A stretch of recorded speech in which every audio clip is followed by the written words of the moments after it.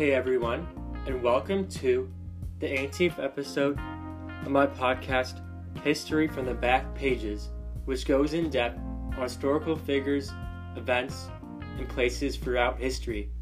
Today's episode will focus on Lafayette Bunnell, who was the first white man to venture into Yosemite, what's now called Yosemite National Park.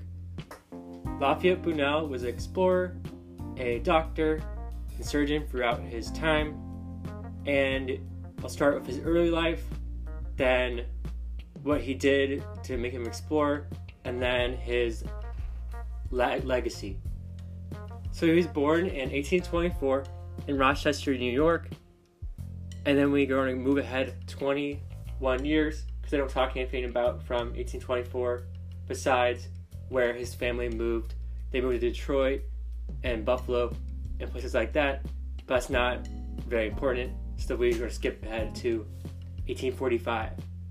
So in 1845, he enlisted in the Mexican-American War as a doctor and stayed in the Mexican-American War until it ended in 1848. And then when President James K. Polk announced that gold had been found in California, he immediately moved in 1849 to California to become rich. And he was looking for gold, wanted to strike it rich, which I can understand that feeling. So then in 1851, he joined up with the Mariposa Battalion, a battalion that was founded to find the Native Americans that were raiding camps and posts and settlements in California.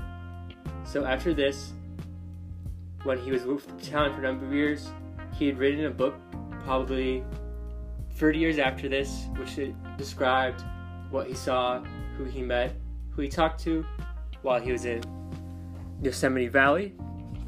And in 1851, while there, he named Yosemite National Park Yosemite. So that when you think of Yosemite Park, National Park, that's the person who named Yosemite National Park. After a vote, so it looks like he voted with members of the battalion, and they agreed that that name worked due to some of the Native American tribes. He thought that was an appropriate name, so he named it Yosemite National Park. And also, while he was in California, he met Chief Tenya of the Anahuachi tribe, which you can see a lot of their descendants and stuff that they had built still today. And he was the first non-indigenous person to meet Chief Tenya, and he wrote a book about him in his book. So he wrote about him in his book, which is pretty interesting. And there's not a lot of information on Lafayette Bunnell compared to some of the historical figures that I've done so far. So probably today's episode is only going to make it to about 5 minutes. Now we're going to get to his legacy. So he wrote a book called The Discovery of Yosemite and the Indian War of 1851, and events that transpired in 1880. So that's probably his biggest contribution to historical record. He wrote the book and talked about meeting Chief Tenya, discovering the Yosemite Valley, even though that was not his intention to discover and explore the Yosemite Valley. But when he went with the Mariposa Battalion, he became intrigued and interested by the sights and sounds that he saw. So he ended up being an explorer by circumstance, by chance. But he discovered Yosemite Valley. And he went with a team, so in theory they could also be credited with discovering Yosemite, but he did the most writing about it, so he gets the most credit. And he, after 1851, so then they don't really talk about him, didn't find any research until the Civil War, when he joined up as a surgeon to join the Civil War. And after the Civil War ended in 1865, he retired to Homer, Minnesota, with his wife, Sarah, and began to practice medicine again. So he'd basically been a doctor and for a short time, a little bit explorer. And then he stayed practicing medicine until his death in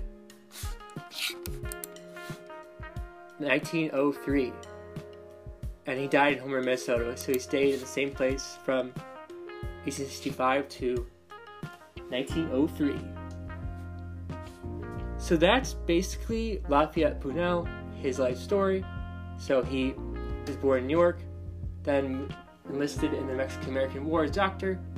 Then he moved to California to become rich. And after a couple years, he traveled with the American Horse Battalion and was the first non-American to discover Yosemite Valley, and then named it Yosemite, and wrote a book about his discovery of Yosemite and Indian War of 1851. They didn't say that he struck it rich, so I'll have to say that probably most likely he didn't strike it rich in the gold rush in California, but he did, I guess, according to an article I found, he did get a nice pension, so that helped him after the wars, because he was involved in 2 wars, the Mexican-American War and the Civil War. Well, thanks everyone for tuning in to this episode of History from the Back Pages, the 6th episode of Season 2, which focuses on explorers and adventurers. And next week we're going to touch on a different explorer. I'm trying to find one that may be even older, more ancient, because a lot of the ones I've done are either in the 19th century or 20th century. So those are the main 2 I've done, so maybe I can find one that is a little bit older. Well, thanks for tuning in. See you next time. Bye!